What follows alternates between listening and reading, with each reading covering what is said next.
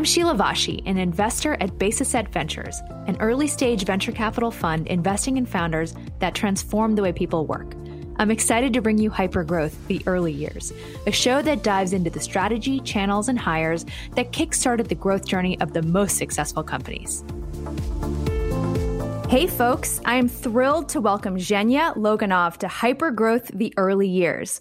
Zhenya is currently the CRO at Miro and has had a pretty amazing career, I have to say. At Miro, he was one of the first leaders on the go-to-market side and has steered that business through a very interesting time through COVID, which I'm excited to get into more later today.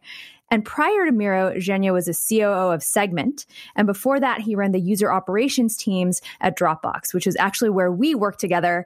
Zhenya, I'm thrilled to have you on the show today. Welcome. Sheila, thank you very much for having me. So let's start a little bit with your background. You have joined and led some high growth companies at the earliest stages. So tell us a little bit about your background and what you focus on specifically, and let's spend time on Segment and Miro. Sure. So my background is slightly non-traditional. As you can hear from my accent, I'm from outside of the U.S., moved to the U.S. about 10 years ago. Before that, was born and raised in Russia. Before going into technology, I spent my time in finance and consulting, and then figured out like the most exciting place to be is probably Silicon Valley and new software companies. Then joined Dropbox, and then after that, joined Segment and Miro. So at Segment, I spent 3 years building the go-to-market organization. So that would be sales, marketing, customer success, BD, operations team. Also spent a bit of time running the finance part of the company as well. And at Miro, over the last year and a half, I spent my time also building the go-to-market side of the company. So sales, customer success, operations, BD, and analytics teams. Great. And so at both Segment and Miro, as you mentioned, you've basically built, most of the go-to-market motion from the ground up. And as you know, that's what we spend time talking about on Hypergrowth. So excited to dig in that further. And at different times, you also manage the self-serve and enterprise businesses there. Is that right? That's right. So I joined both companies sort of slightly after the companies hit 10 million in ARR, and I'm responsible for all of revenue.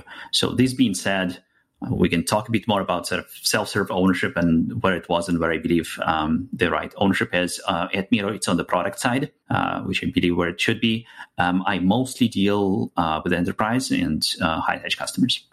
So that's great. And thank you for clarifying that. Let's talk a little bit about the go-to-market motion for each of those companies. They're both so relevant and pioneering. So I'd love to hear, both at Segment and Miro, what did the go-to-market motion look like and how did it evolve over time? Yeah, so I think both companies started from self-serve motion, right? The first customers were acquired through self-serve. Self-serve was a very large part of the business when I joined either one, and still remains at Miro a very large part of the business. I believe that Segment is a very important both revenue driver, but also source for enterprise customers.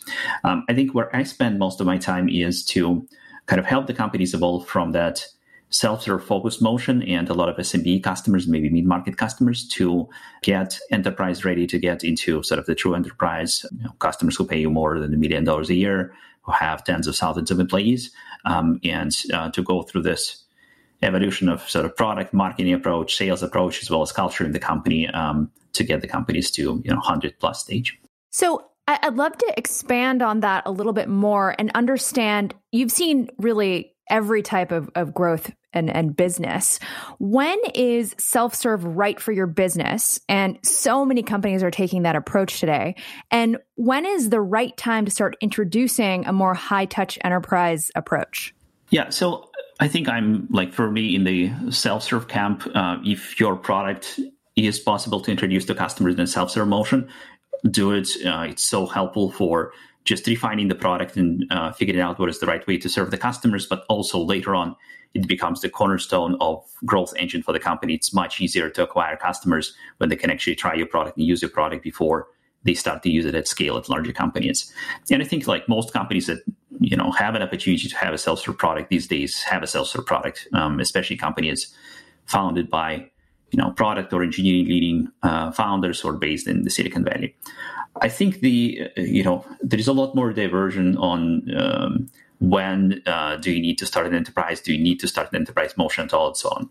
So I think one of the things that I learned at Dropbox was that we really should have started the enterprise effort probably earlier and invested a lot more to sort of be committed to the enterprise for a longer period of time. Take top 10 software companies, only one of them made most of their money on SME mid-market into it, and everybody else has most of their business in the enterprise. So if you really want to build a large company that would make at least $1 billion in revenue, you really need to invest in enterprise at some point. I think the right point for most companies is around actually 10 million when you want to start investing in true enterprise motion. And so that in 3 or 4 years, when you really need it to supplement your growth, it is ready for you. So that's a really helpful rule of thumb for people. Around 10 million is when you need to start thinking about building the enterprise business. Why is it 10 million?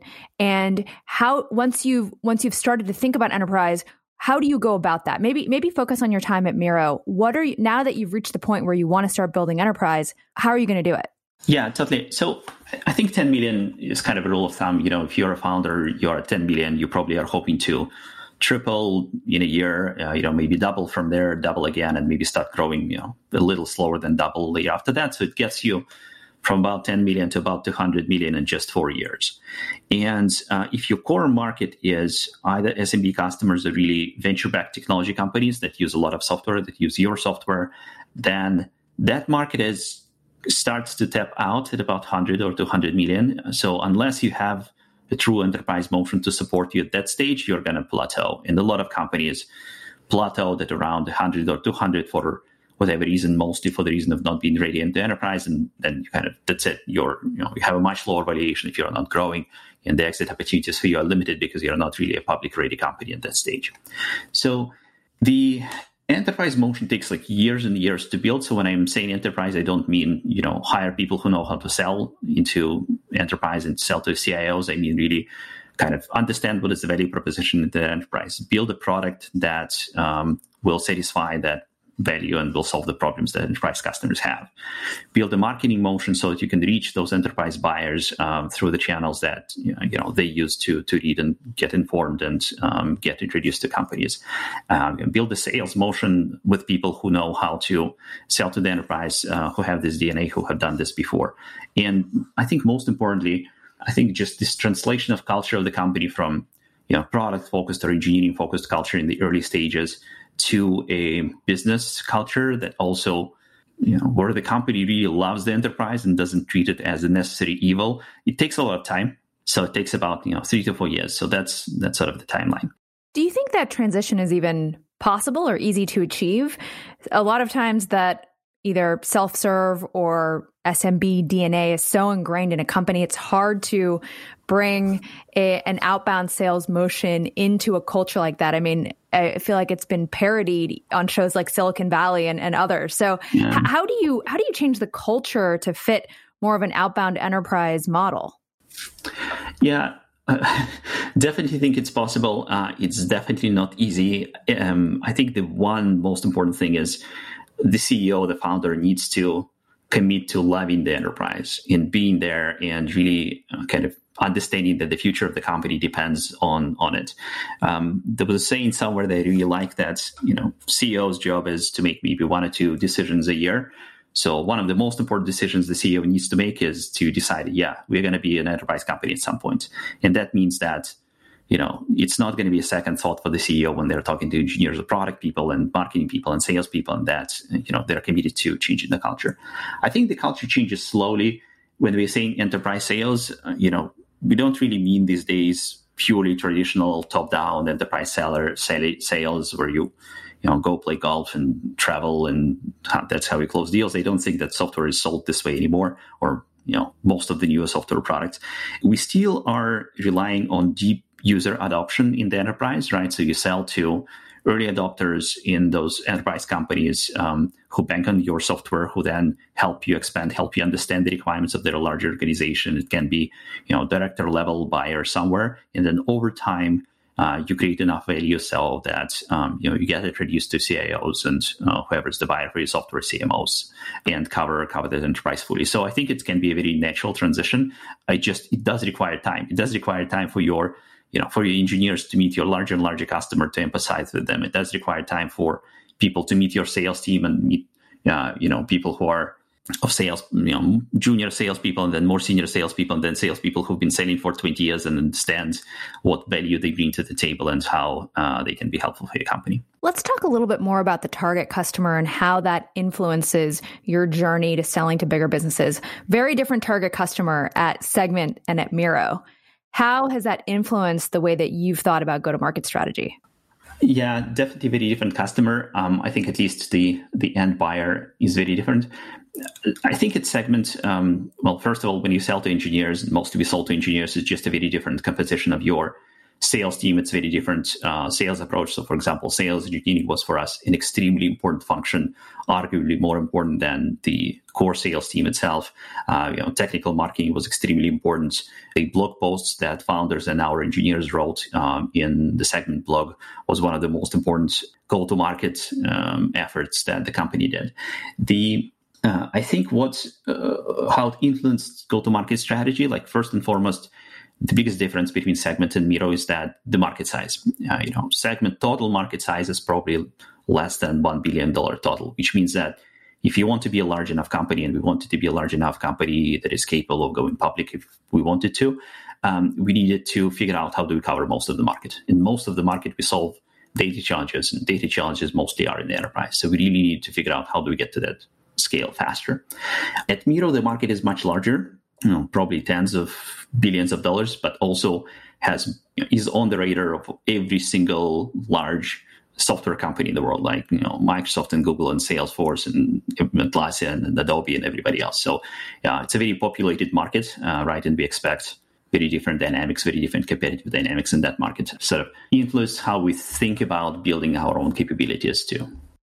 That's really interesting, Zhenya. Thank you for sharing. I want to go back to something you had said earlier around how you set up the initial go-to-market team, and you mentioned hiring marketing, sales, et cetera.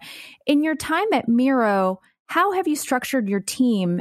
What roles did you hire first, and how do they work together? So I think the structure in the end, right now, if you look at our org chart of people who report to me, it's a very traditional structure. There is sales separately from customer success, separately from operations, analytics. I think the approach that I used to hiring at Miro, though, is different from the one that I used at Segment, in that I felt that I have enough time to hire top down instead of bottom up. So at Segment, when I joined, I hired first level management, then second level management, then VPs. And at Miro, I felt that I can afford maybe spending 4 to 6 months on hiring leaders of key teams. Few teams had strong leaders, but teams like sales or analytics or sales operations didn't have, first, highest level management, then second level management, and even ICs on many teams. I decided I'll take a pause. I'm not going to hire, 25 ICs and first line managers. I'm going to go and spend time on hiring 3 to 4 really strong leaders who will be there with the company and will be able to build their own teams. It was sort of slower in the beginning, but much faster when we needed to scale much faster. So that was one bet that I felt like I was lucky to be able to make at the company. And one of other things that we did at Miro, it really also is dictated by structure of our business.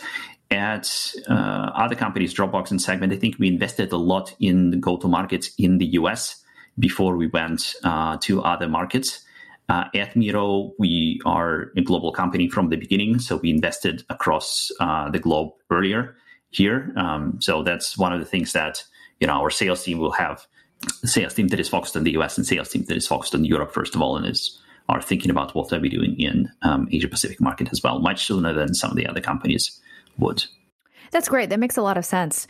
And for those early sales teams, as you were scaling them up, and you mentioned, you started with kind of the leadership, how did you incentivize those teams initially? Because it was a big sea change in the way that you thought about the business. They probably couldn't go door to door knocking on enterprise customers on day one.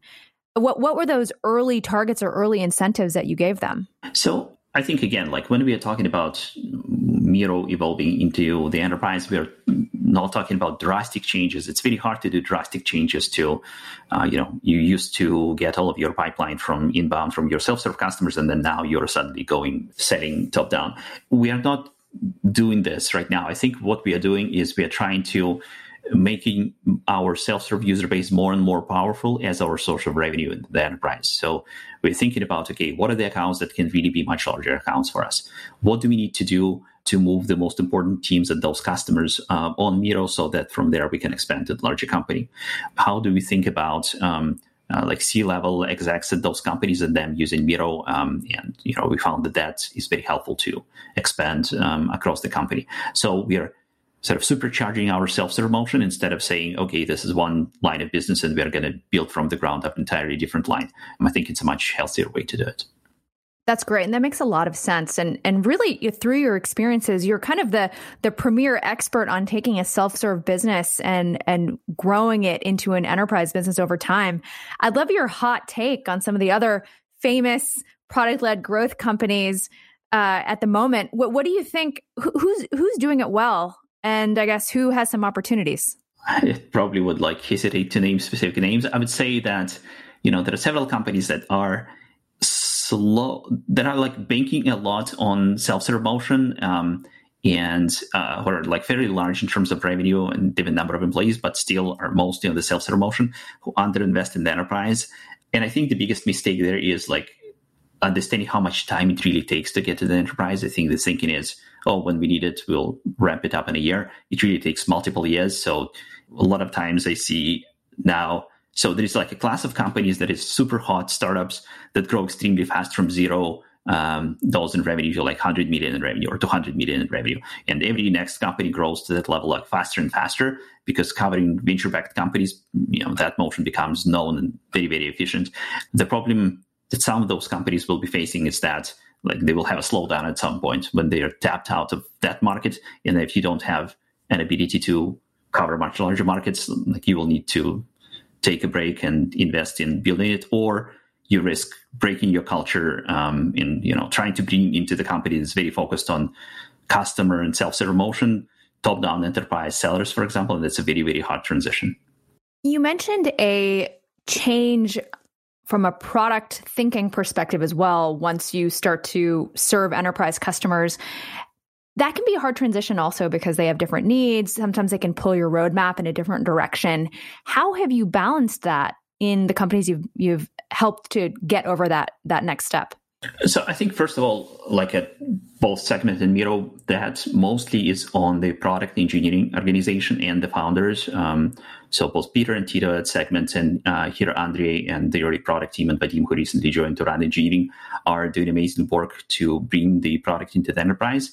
One thing that is sort of a prerequisite, you need to be able to run several different initiatives on the product team at the same time. So some of them focused on the horizontal product and your end users, and some of them focused on building more value in the enterprise. Until a certain scale is just very hard to do. So that's why you need some amount of revenue, some scale of the company before you really can invest in the enterprise. And then when you do, I think there's kind of a list of standard enterprise requirements, like security. How do you manage your users? Some of the provisioning, some data residency things. So nearly every company that are very similar. But I think the more important work is the more long-term understanding of how your value of your product is different in the enterprise versus maybe smaller companies. So, for example, at Segment, when we thought about the value enterprise, we discovered that they would want to see that product in slightly different shape, which led to 2 huge product launches, protocols and personas launch at Segment, which is now huge parts of the overall product, which really is serving mostly the needs of the enterprise customers. And if we didn't have those products, we would have a very hard time going into the enterprise. Same on Miro. We discovered that the kind of how people use the product when they have a couple of hundred people in the product versus a couple of thousand, if not 10,000 people in the product, is slightly different, and they require very different product functionality in it. How did you come to that realization? So, I mean, that's not a small change to make on the product side, launching 2 new big products. Was that through conversations with the sales team? How did you get to that point where you realized that for either of these companies, there needed to be a different product for enterprise customers? Yeah, so I think, so we're talking about, Segment launching 2 new products. I think the most important part there was that the engineering and product leadership was very, very close to the enterprise. It wasn't actually the feedback from customer success or the sales team that brought us to realization of those needs. It was the direct communication between product managers and our early enterprise customers and engineering leaders and early enterprise customers that led to those realizations. Bear in mind, who our customers were. They're also engineers, right? Segment we sold to engineers, so that conversation was a very natural one to have. But the whole sort of culture that Peter and Tito created, where the engineering product team was extremely customer facing, was most helpful to understand what the needs of the customers really are. That's another great insight. It's so important for the product and engineering teams to be customer facing, to come to a realization like that around building for a new type of customer, like an enterprise customer. Yeah, we had our engineering leaders, senior engineering leaders, fly with the sales team and talk to customers. Fly to New York, talk to 5 customers, come back, share with the engineering team what they found. So that was very, very helpful. Now I'd like to shift questions a little bit and reflect a bit on your time at these amazing organizations. What were some mistakes that you made, and what would you have done differently? So I think I made a few hiring mistakes. I had some. So for example, I strongly preferred strong generalists at first, and especially at Dropbox. Dropbox was famous first for hiring very strong generalists, not specialists in their fields. And I think over the time at Segment and Miro, I found that you can hire great specialists as well, and they can be much more helpful to the organization if they really, really know what they're doing, especially in few fields. Obviously fields like legal, right, but also analytics, operations, sales. I found that hiring specialists oftentimes is very helpful. So that was one early mistake. I think that I spent not too much time hiring, but I think I hired slower than I should have, even at Segment, right? I think at Miro I hired 3 times faster than I did at Segment, and mostly probably I knew the profiles better that I was looking for and had a better network, but also I realized how much a delay in hiring a senior leader for half a year impacts the whole company, and that's not the cost that a company should bear. How do you balance, though, spending time finding the right person while keeping the bar high? I guess, how do you make that trade-off? Because sometimes that extra 3 to 6 months can help you find an amazing person that takes your organization to the next level. How do you balance that? Yeah, absolutely. So one of the things that I do at Miro, I created and run the hiring manager training that every hiring manager at Miro from sales to engineering goes through. And the first thing that I tell people, if you have more than one person to hire on your team, spend half of your time hiring. And that to me is the only trade-off. There is not really a trade-off. You cannot decide, I'm going to hire a lower quality person, but we'll do it faster. The highest bar is an absolute requirement. The only way out of it, you drop a lot of other things that you do and you spend a lot of time hiring. I found that, sort of myself included, a lot of managers tend to think that hiring is one of the things that they should be doing. It really is pretty much the only thing that they should be doing, or the number one by far thing they should be doing, scaling the impact of their team and getting the support that the other teams need. That to me is the only solution. Let's talk a little bit about how COVID has accelerated the business at Miro. What have the past few months been like at the company? Definitely has been crazy. So we grew much faster than we did in the COVID times. I think what I didn't realize when I joined the company was that the early product team and the founding team built a product for somewhat of a sleeping market. So there was a huge need in a tool like Miro. It just most people didn't realize it. And when everybody was forced to work from home, basically everybody was looking for a solution like it. So if you think of kind of evolution of collaborative software, from quill and paper to paper and pen, paper and typewriter to Google Docs, it's more or less the same format. You're kind of getting the same exact result, and just in Google Docs you get a sprinkled collaboration on top of this, and maybe you can have 5 to 10 people collaborate in the same doc, but it's really becomes cumbersome after 10 people, and you need a new generation of collaboration software that is built in with collaboration first, and then kind of the results to be produced second. So Miro is one example where if you work remotely, if you have a team of tens, if not hundreds of people working on a common canvas, being able to run basically all of your work in something that's very easy to use and very fast to adopt is extremely helpful. So, most of our customers and we internally at the company, we spend most of our day on Zoom and in Miro. It's like there's Zoom open and Miro open at the same time. We talk to each other, we collaborate and create something and keep it in Miro.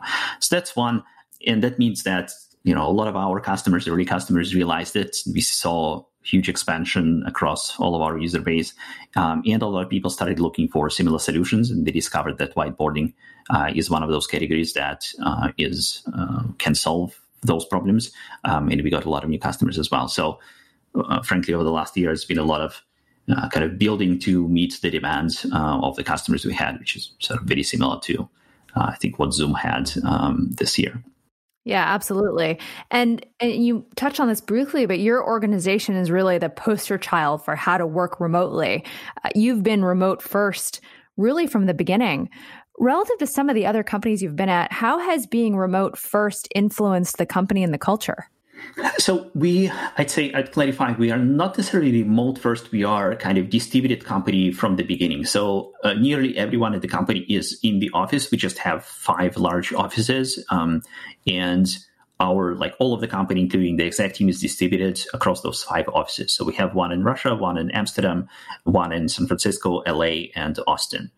And what it means is that, even though everybody is in the office, all of your the team that you work in always have somebody that is somewhere else, in most of the time few people. So every single meeting, even before COVID started, had a Zoom invite for us. Like every meeting, you never knew who's going to be in the office physically, who's going to be in other locations, who's going to be working from home. So it was a very natural transition for us. The first hardships of lockdown, trying to hire people remotely, was not really a hardship for us. We've done it before. So it was an easy transition for us. I think what we found in that model, we found that this is a very different way to run the company from, maybe how typical Silicon Valley-based company is being run, and there are a lot of benefits to it. How is the culture different then, having so many distributed offices so early on? I think it's, again, very different from most other companies I worked at. First of all, it's not a monolith culture. I think one thing that we remember from very early days at Dropbox, it's like MIT dropout engineering culture that is based in Silicon Valley. So there's a lot of specifics. And even when the companies get larger, it's like predominantly US company that has a few other tentacles in other parts of the world.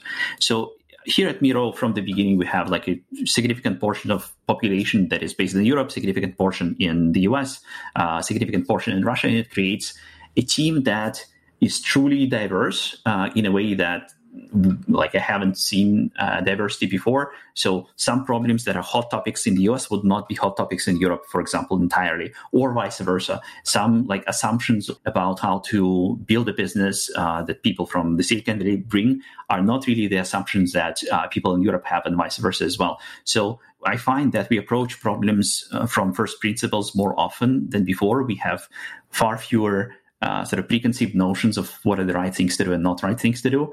But also for the company as a whole, it makes, it has a lot of benefits. So our ability to access talent outside of, very competitive Bay Area has been amazing. Our ability to run kind of lean company financially has been amazing as well. If you're not overexposed to very expensive locations too. So net, I found that generally for companies, it's very hard to commit to expanding to another office when everybody is so happy in just one office and one location. But I found that if you do this step, it takes some effort, but it has immense benefit for the company. That's excellent advice, especially for founders who are early and are thinking about how to set up their team, especially during COVID. Thank you for that. And let's end on a couple more words of advice. So for founders who are looking to hire early go-to-market leaders, especially founders who are looking to make the transition from self-serve to enterprise, what advice would you give them? So frankly, when founders ask me, the profile of the first salesperson to hire or first sales leader to hire, my usual advice is to try to hire a sales leader who is not quite a sales leader, who is not necessarily a traditional salesperson. So looking for people who have more of, say, consulting, MBA, operational, customer success background, but also have done sales management before, I found to be kind of the ideal world. What I like about that profile is that those people are not only motivated by growing revenue and making money. They're motivated by building the company with you, with the founder, and figuring things out and figuring out the right motion.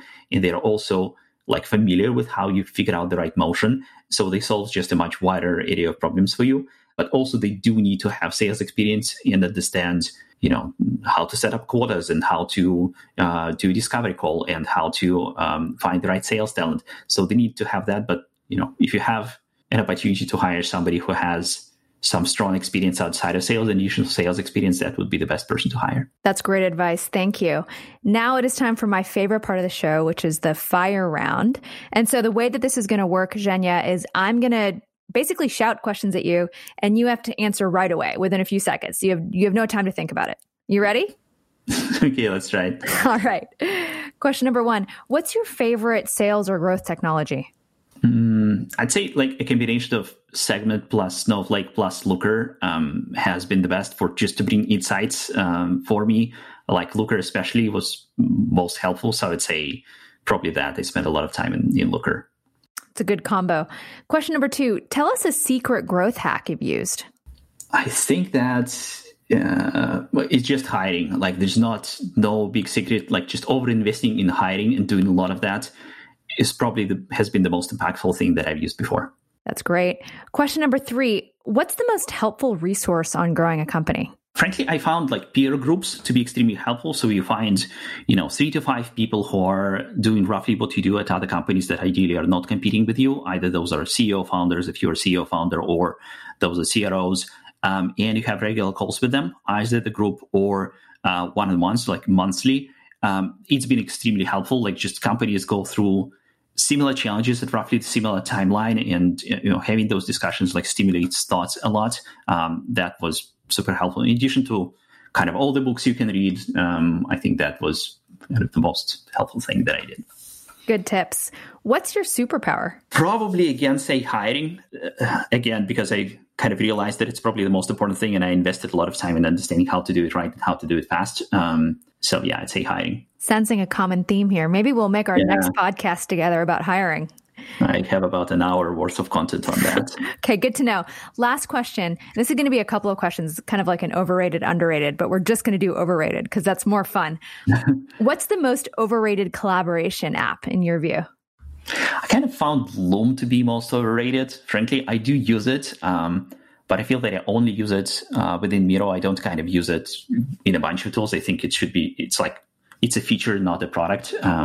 Sorry, Loom guys. Oh, finally getting a little spicy. I was waiting for that. What's the most overrated social media app? I'm not even sure. I don't know. Like the only one that I have is probably LinkedIn and Instagram. Those are fine. Not sure. So all the others that are not those two, basically. Probably, yeah. I mean, like Facebook definitely, but everybody knows that. What about tech trend? What's the most overrated trend in tech, according to you? It's big tech trends. I think, like, I don't know, I'm going to say like segment party line. Third-party data is probably the most overrated tech trend that's been going on for, 10 to 15 years now. So generally, like having your data being sold is going to end soon within the next 5 years. Like there's so many changes that Facebook, Google, others are making to that Apple that, it's going to change the entire marketing industry. So that's probably the most overrated trend. That's great. I would agree with that. Well, Zhenya, thank you so much for the insights that you shared today. You talked to us about how to grow an enterprise business on top of a already growing self-serve one. You talked to us about target customer and how to think about that as when you build your go-to-market motion. And you talked about hiring and how you've built a best-in-class team in a distributed model. So appreciate the time that you spent with us. Sheila, thank you so much again for having me. And where can people find you, Zhenya? Oh, that's easy. That's LinkedIn is probably easiest, or my first name at Miro.com is another way. Wonderful. Thank you so much. Thank you. Thank you all for tuning in to hear from our amazing guest today. I hope you enjoyed the show. If you'd like to keep in touch, please follow me on Twitter at Sheila Vashi or shoot me an email at sheila@basisset.ventures. And if you want to hear more, we'll be posting episodes on Spotify, iTunes, and SoundCloud every week, so check it out. See you next week.